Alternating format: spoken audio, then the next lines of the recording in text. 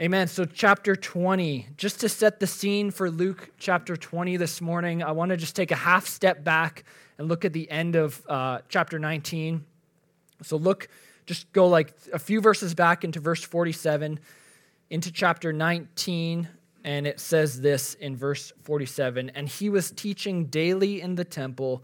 The chief priests and the scribes and the principal men of the people were seeking to destroy him, but they did not find anything they could do, for all the people were hanging on his word." So for the past number of weeks, actually for quite a while, we've been following Jesus as he's made his way from the Galilee region down to Jerusalem, where millions of people are gathering for the Passover meal. And so last week we saw Matt take us through where Jesus rides into Jerusalem, the triumphal entry. People are grabbing palm leaves. They're laying it in front of him. They're shouting, "Hosanna, blessed is he who comes in the name of the Lord." And into Jerusalem, Jesus comes, and one of the first things he does is he goes into the temple, and he drives out those who've turned the house of prayer into a den of robbers. And like we just read in verse 47, he begins teaching daily in the temple.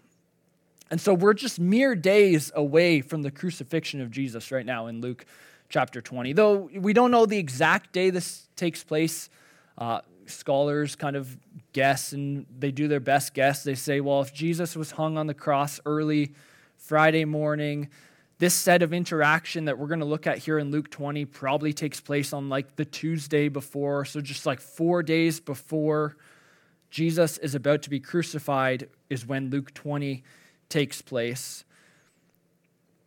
And so as Jesus rolls into Jerusalem here, there begins a sort of examination and intense scrutinization that seems to take place upon Jesus here in the same manner that takes place, the same manner of scrutinization and examination that takes place on the lamb that's chosen for the Passover meal.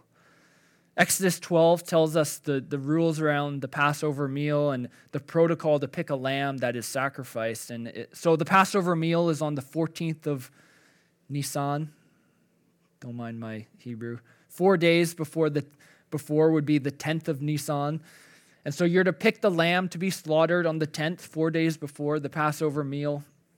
And you're to scrutinize it. The lambs to be 1 year old, the lambs to not have any defects, to have no flaws in it. And so 4 days before the Passover meal, you're to pick the lamb, pick the right one, and you're to scrutinize it, make sure it's good, make sure it's the right lamb as told to you by God on the Passover meal. And so in the same way that you're to inspect that Passover lamb, Jesus here is being inspected, examined, and scrutinized as the sacrificial lamb. The religious leaders here, they were coming to him with questions and attempts to undermine Jesus. A period of intense questioning occurs for our sacrificial lamb to ensure that he is pure before he's about to be led to the slaughter. Because in less than 4 days, Jesus is going to be hung on the cross for your sins and for mine. In less than 4 days here in Luke 20, the unblemished lamb will keep his mouth shut as the sheep is silent before the shearers. In less than 4 days, the one whom John the Baptist declared as the Lamb of God who takes away the sin of the world, he'll be mocked and tortured, and he'll ultimately willingly give up his life in an ultimate sacrifice for sin, so that whoever confesses with their mouth that Jesus is Lord and believes in their heart that God raised him from the dead, they will be saved. And so as Jesus begins, as he's teaching in the temple here, he's getting ever close to knowing what is soon to pass for him. The religious leaders, they get upset and they want to find a flaw in Jesus. The examination and plotting against Jesus gets more and more intense the farther into Luke that we go. They could put up with Jesus off in the Galilee region because that's kind of far away, He's doing his thing over there and it's okay. But now Jesus is all up in their grill. He's teaching daily in the temple, and the religious leaders, they don't like it. So they come to him with a question. And so we're going to look at Jesus addressing two questions today. Two questions are going to come to him today that we're going to look at. Next week, we'll look at the other two. But today we're going to look at the first two questions. And so the first question brought to Jesus by the chief priests and scribes go like this. Look at chapter 20, verse 1 says this. One day, as Jesus was teaching the people in the temple and preaching the gospel, the chief priests and the scribes with the elders came up and said to him, "Tell us by what authority you do these things, or who it is that gave you this authority." So you want to attract some attention. Here's a tip. Enter the temple, the center of the spiritual universe. Begin driving people out. Begin preaching the gospel. And do all this in front of a group of leaders who are so stuck in their ways and so stuck in the law and religiosity that they can't even see standing in front of them is the Son of Man. They can't see that the God of Israel has sent his Son in the flesh. And it says here, the people are hanging on every word. But the chief priests, the scribes, the leaders, the elders, they can only hang on to the fact that they're losing their authority. So they say, "Listen, buddy, you listen here. We're the experts in the law. We're the ones who studied the Tanakh for years. We've gone to Summit Pacific Bible College. We've been to Trinity. We're the leaders here. We're the ones with the bachelor's degree in biblical studies. You tell us by what authority you're preaching all this and doing all this, and who's telling you to do the things you do, and what gives you the authority to come in here and preach the gospel?" And Jesus responds to them in verse 3, though he doesn't immediately answer the question. I mean, he's not trying to avoid the question here. He's not trying to, step around the question, because we'll see the answer of where he gets his authority from later in the parable. But first, Jesus responds to the question with a question of his own. He says this in verse 3. He answered them, "I also will ask you a question. Now tell me, was the baptism of John from heaven or from man?" Referring to when John the Baptist baptized Jesus in the Jordan, Matthew 3, Mark 1, John 1. Verse 5 goes on, says this, "And they discussed it with one another, saying, 'If we say from heaven, he will say, why did you not believe him? But if we say from man, all the people will stone us to death, for they are convinced that John was a prophet.' So they answered that they did not know where it came from, and Jesus said to them, 'Neither will I tell you by what authority I do these things.'" So remember, this isn't Jesus trying to evade the question brought by these men. Rather, it's an attempt to reveal the hypocrisy of these leaders that they bring this question. These guys aren't sincere seekers of the truth. They're merely out to get Jesus. In fact, Jesus has no problem declaring his authority. We see in John chapter 8:58, Jesus said to them, "Truly, truly, I say to you, before Abraham was, I am." Or in John 10:30, even Jesus says, "I and the Father are one." Or in John 14:9, Philip says this, "Philip said to him, 'Lord, show us the Father, and it is enough for us.' Jesus said to him, 'Have I been with you so long, and you still do not know me, Philip? Whoever has seen me has seen the Father. How can you say, 'Show us the Father'? Do you not believe that I am in the Father and the Father is in me? The words that I say to you, I do not speak on my own authority, but the Father who dwells in me does his works." Verse 11, "Believe me that I am in the Father and the Father is in me, or else believe on account of the works themselves." So it was no secret. It was no secret where Jesus got his authority from. He didn't mind telling where he gets his authority from to people who were sincere seekers. But in this case, he sought to reveal the hearts of the leaders asking him the question. So he asked this question back to them, and they whisper amongst themselves. They go, "Well, if we say this, and he'll say that." I imagine Jesus just standing there, twiddling his thumbs as they're like 10 feet. He can probably hear everything they're saying. And, they're whispering like, "Well, if we say this, and he'll say that. If we say, I know, I got it. We'll just say we don't know." That's the answer. And they realize now they're stuck in a rock and a hard place because they don't know what to do.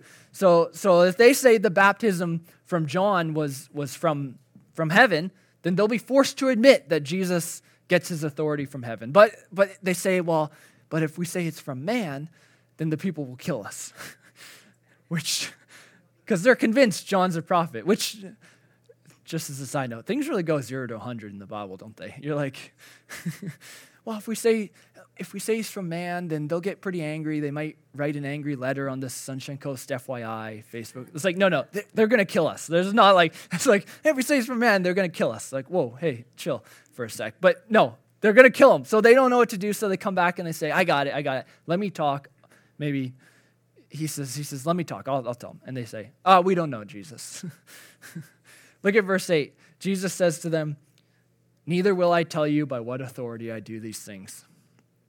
Jesus knows that they don't really have a sincere and genuine interest in this question. And we see that also commonly throughout the Bible as we read through the New Testament, right? That if Jesus is more than willing to answer your questions, if you come to him with a sincere and honest heart and right intention, but he had no interest in answering the question to these guys, looking to poke holes in him. But he's still going to answer the question. Don't worry, he's not just going to avoid it altogether.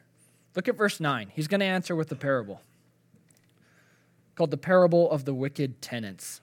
It says this, and he began to tell the people this parable. A man planted a vineyard and let it out to tenants and went into another country for a long while. So know this before we get too far into it, into this parable. The idea of a vineyard, throughout the course of the Old Testament, a vineyard is often the symbol of Israel. So a bit of history that we modern people in Canada don't maybe know on everything, that the idea of a vineyard is often refers to the people of Israel in the Old Testament. So these Jewish people listening, that Jesus turns and looks to, they would have known, they know the context, they know what Jesus is talking about. They would have known right away the symbol of a vineyard often refers to the people of Israel. This would have instantly set alarm bells to these people. They would have gone, oh, wait a minute, vineyard, that usually refers to the people of Israel. This might be about us, what Jesus is talking about. So he keeps going. Look again at verse 9, and then we'll go. Actually, just look again at verse 9, and then I got another thing to say. He began to tell the people this parable. A man planted a vineyard and let it out to tenants and went into another country for a long time. So a common deal in that time, a common agreement in that time, landowners, I don't know much about farming and stuff, but I imagine it's done nowadays even. Farm owners, landowners in that time, they owned multiple pieces of land. And rather than hire people and do the day-to-day operations, and it's a big operation to deal with the land and farm it and grow and this and that. They just wanted to be landowners. So what they would do is they would lease out the land to different people, and they'd strike some sort of agreement, and they would grow things on their land, and they'd say, hey, when the harvest comes, I'll come back and I'll collect my payment will be, I don't know, 60-40, 70-30. I don't know, whatever the deal was made. So they would lease out their land to people to farm it, and then when harvest came, they would come and collect their portion for owning the land. Let's keep going, verse 10.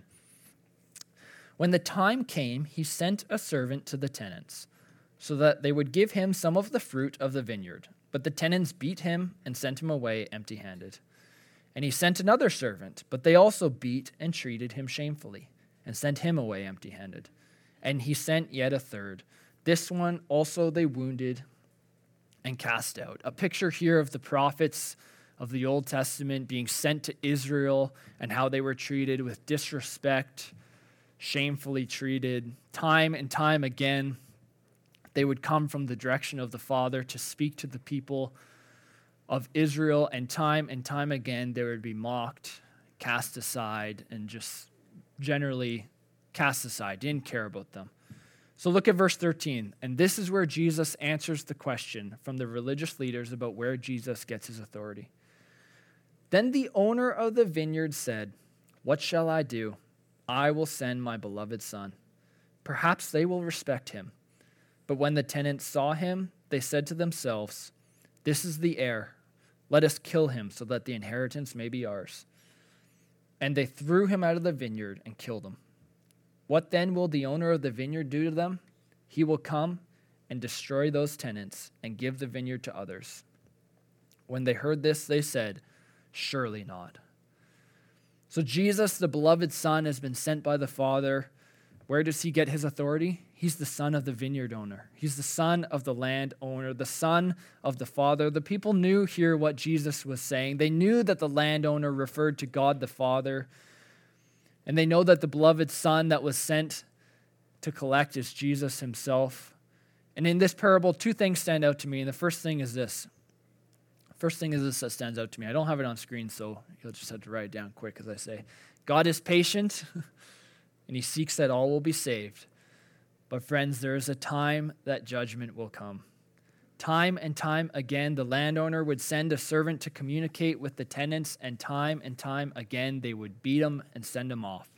They just wouldn't listen. They would beat and wound the servant and send him away. And eventually, he sends his own son, who the tenants murder, in an attempt to produce their own inheritance. Friends, the Lord is patient. He gives many, many chances.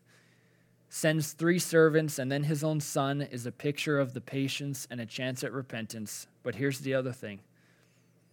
God's patience comes to an end eventually. God isn't patient forever. Look at verse 16 again. What will the landowner do? He will come and he will destroy those tenants, and he'll give the vineyard to others. Friends, the Lord is patient. The Lord is long-suffering. He gives many, many chances, but eventually the chances will run out. Eventually judgment will come, and it won't be pretty.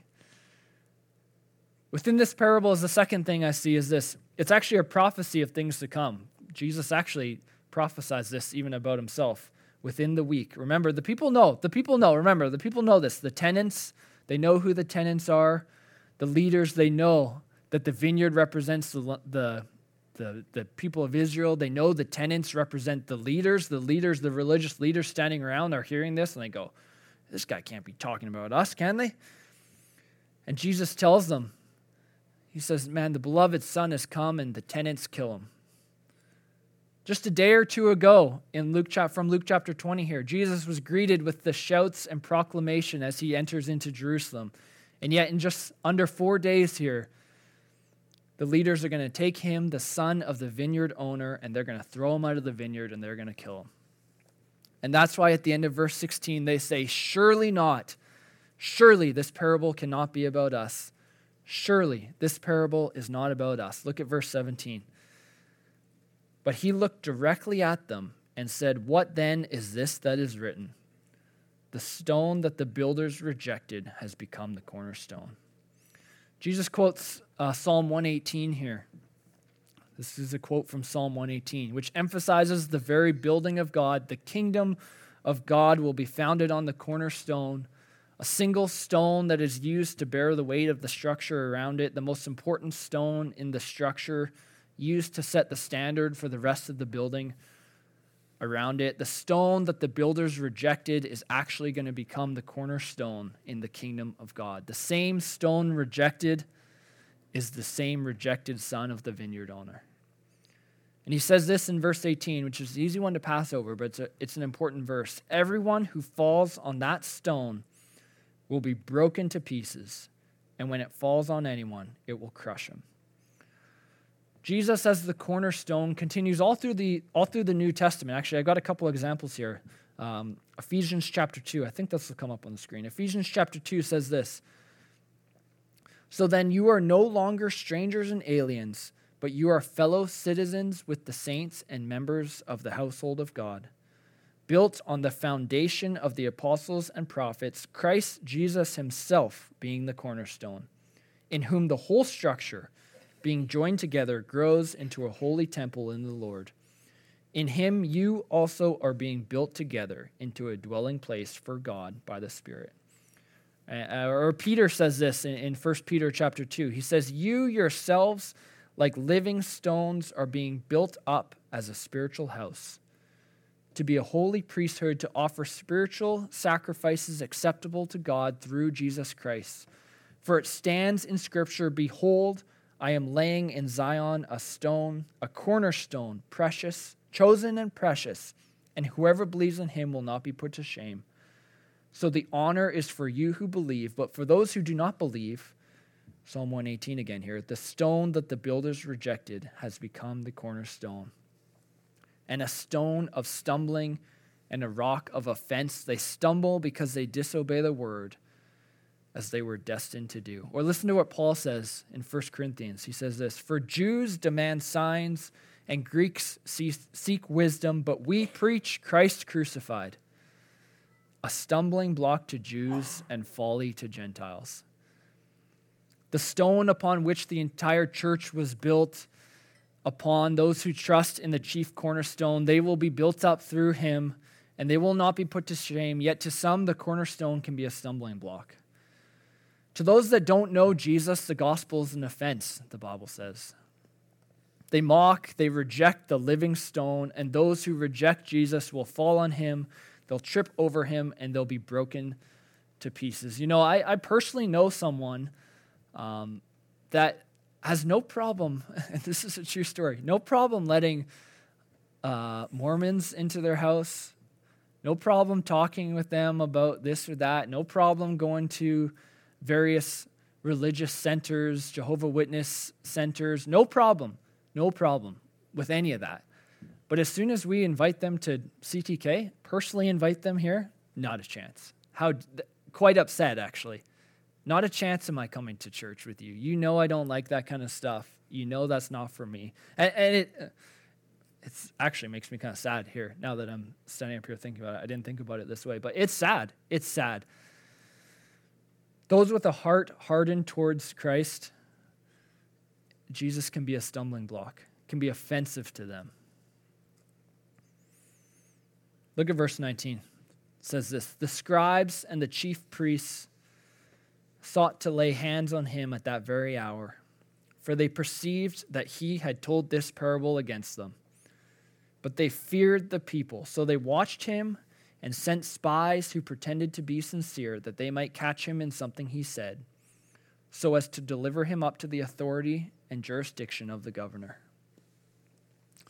So they sought to lay hands on Jesus, but they were afraid of the people. So they decide to change their tactic a bit. You know, they put on a wig, a couple of guys maybe. They, have them blend into the crowd. Just look like your every ordinary Jewish Joe Blow kind of guy. Just, hey, here to see Jesus. Excited to see you. You're just kind of milling about. And they have them ask a question. Seem really sincere and honest. And they go, hey, listen, you got to really look sincere here, because this Jesus, he's pretty good at what he's doing here. We don't know how he does it, but he's pretty good at figuring us out. So put this wig on and go in the crowd and ask him this question. And they try to catch Jesus in a tough question again. This is question number 2 that they bring to Jesus in Luke chapter 20. So in verse 21, they ask the question. They start with some flattery. And this is good advice, actually, just as a side note for us. Good way to say tough things. They always say, start with good, bad, good. So if you want to criticize me after the sermon today, start with good, bad, good. Shoes, start with something, nice shoes. Blake, your hair looks thick today, or something. Then say, wow, that was terrible, and then see you next week. Yeah, back to shoes. Just atrocious message, but I like the sweater. So look at what they say. Verse 21. They come up to him and they're trying to be all sly and sincere. And they say to this, they say, "Teacher, we know that you speak and teach rightly, and you show no partiality, but truly teach the way of God. Is it lawful for us to give tribute to Caesar or not?" So they come up to Jesus and say, hey, should we pay taxes or not? What's the deal here? And they're looking to get caught. They're looking to catch Jesus in another slippery slope here and kind of slipping up over his own words. Because they know this. They know that there's an expectation for the Messiah, that he's going to come to Jerusalem.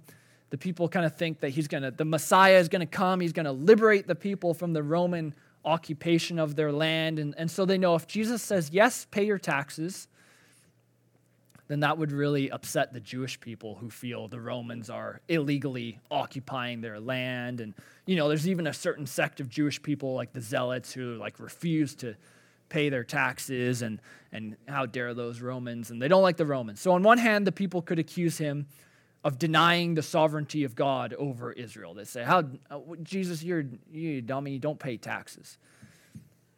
But on the other hand, if he says, no, don't pay your taxes, then you know what's going to happen. A little bird's going to make its way up to the Roman emperor, and they're going to say that this Jesus guy is going around telling people not to pay taxes, and that's going to get him very quickly sent to jail for treason and doing, you can't say don't pay taxes. They're not going to be happy with that. So it's a pretty good question by these guys. Pretty good. They got him in a good situation. And let's look at what Jesus has to say, though, which, quickly, I think we all know. If you haven't figured it out by now, really hard to get Jesus caught in a slippery slope. Like really, really hard. So spoiler alert, I think he's going to have a masterful response here. Really hard to get Jesus. Look at verse 23. But he perceived their craftiness and said to them, "Show me a denarius. Whose likeness and inscription does it have?" They said, "Caesar's." He said to them, "Then render to Caesar the things that are Caesar's, and to God the things that are God's." So a denarius, worth about 1 day's wage. It fluctuated up and down. I got a picture of it there. That's actually is, they find denarius. That looks like it says, that's not what I thought it was. But that's an example of a denarius. It would change like every 30 years, depending on who's in charge. They'd put their own inscription, their own face on it. I thought I had a picture of the actual one that they would have been used during that time, but I don't think that's it.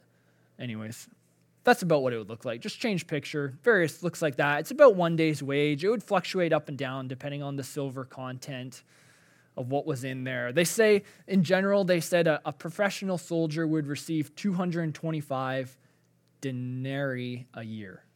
So I don't know what union labor laws were like if they got a couple days break every week. I'm not sure what the laws were like. Probably didn't get any days vacation. But it's about a day to a day and a half worth of wage, depending on the year, would be 1 denarius. So Jesus takes the coin and he takes a look at it and he says, well, whose picture, whose image is stamped upon this coin? And it has the Roman and the emperor's face on it. So Jesus says, well, if this coin is owned by Caesar, he minted it, he created it, he put his likeness on it, give it back to him. And this premise still holds true today, right? You think you can live in this country and not pay taxes? Sorry, guys. You have to pay taxes. Let's just get this. Listen, I hate taxes as much as the next guy. I don't like taxes. I think the government is just as corrupt as the next. Well, actually, some of you I know I don't think as much as corrupt as some of you in here. But I think the government's just as corrupt. Let's be honest. We got some crazy people in here that think the government's going to blow up and whatever. But in general, we all know taxes suck. Government sucks. But in general, we can agree the government is for the good of the people. Paying taxes keeps your roads in half-decent shape. Paying taxes gives you free medical care. Paying taxes funds the police, which helps keep things orderly. Paying taxes supplies water to your house, depending where you live. We'll be getting water now, don't worry. But in general, pay your taxes, people. Pay your taxes. If you're here today and you're asking, do I need to pay my tax? Yes, pay your taxes. In 598 BC, the Jewish people were captured by the Babylonians. They were taken away, shipped off to Babylon by their captors. They were forced to live in a foreign land under the rulers and authorities that they didn't like. And the prophet Jeremiah encouraged them, saying this, "Seek the peace of the city." And so obligation number 1 here in Jesus' response is to pay your taxes. Pay your taxes. Why? Because it's not yours anyways. They want some of it back. Give it to them. We aren't even going to talk about whether you think the government has authority over you, because we've talked about that enough for the past couple of years. We're not going to go there. But friends, hear this one, because this next thing I'm going to say is really important. This is what's important. Obligation number 1, give to Caesar what is Caesar's. Obligation number 2 from Jesus here, give to God what is God's. To Caesar, you need to give a portion of your money back to him. You need to pay your taxes. But to God, you need to give all of yourself. In the same way, the likeness of Caesar is imprinted on the denarius, the likeness of God is imprinted on you. I hope you heard that. And I'm talking about you personally. You have the likeness of God imprinted upon you. Listen to Genesis chapter 1, first chapter in the Bible. It says this, "So God created man in his own image. In the image of God, he created him. Male and female, he created them." Paul says this in 1 Corinthians. He says, "Do you not know that your body is a temple of the Holy Spirit within you, whom you have from God? You are not your own, for you were bought with a price. So glorify God in your body. Listen to this quote from an old theologian, Adam Clarke is his old name. He's back from the 1700s. He says this regarding this little bit here that Jesus talked about. He says this: it establishes the limits, regulates the rights, and distinguishes the jurisdiction of the two empires of heaven and earth. The image of princes stamped on their coin denotes that temporal things belong all to their government. The image of God stamped on the soul denotes that all its faculties and powers belong to the Most High and should be employed in His service. All you are and all you have are to be rendered back to God. Don't be so worried about whether you have to pay your taxes or not. This money that you have right now, it's not even yours anyways. Give it back to the government, that which is the government's. For those things are temporal, but you, child of God, you have the image of God stamped on your soul, and you belong to the Most High. And the thing is that God is a little more demanding. He doesn't just require part of you. He wants all of you. He's not like the government who says, give me back your 40%. He says, no, I want you all. In our puny brains, we think that money is important day-to-day life, right? We think, we got to get money, we got to get things, we need to fight for what we have here on this temporal planet. Yet the truth of our higher calling is so much more important.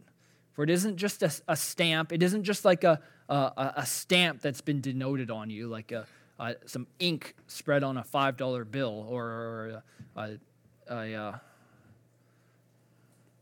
what's that called where they imprinted in like the wax? Is it stamp? Seal. That's the word. It's not just a seal. Well, it's more than just a physical seal put on you. It's the seal of the Holy Spirit entrusting you to God, that you have been bought with a price. It's not just stamping a seal on it. You have been bought with a price, and that price is no small thing, and we should not take it lightly. Look at what 1 Peter says. Actually, don't bring it up on the screen. Turn in your Bibles to 1 Peter chapter 1, because this is an awesome verse. 1 Peter chapter 1. 1 Peter, I'll turn there with you so I don't cheat either. 1 Peter, it's after all the T's and Hebrews and James. Here's a fun tip for you to say at your Christmas party. All the T books of the Bible and the New Testament are together. Isn't that fun? Oh, not so much. 1 Peter chapter 1. 1 Peter chapter 1, verse 13. 1 Peter. It's near the end of your Bible, before 1st, 2nd, 3rd John. Page 1294 if you've got my Bible. 1 Peter chapter 1, verse 13, and read with me. Therefore, preparing your minds for action and being sober-minded, set your hope fully on the grace that will be brought to you at the revelation of Jesus Christ. As obedient children, do not be conformed to the passions of your former ignorance, but as He who called you is holy, you also be holy in all your conduct. For since it is written, you shall be holy, for I am holy.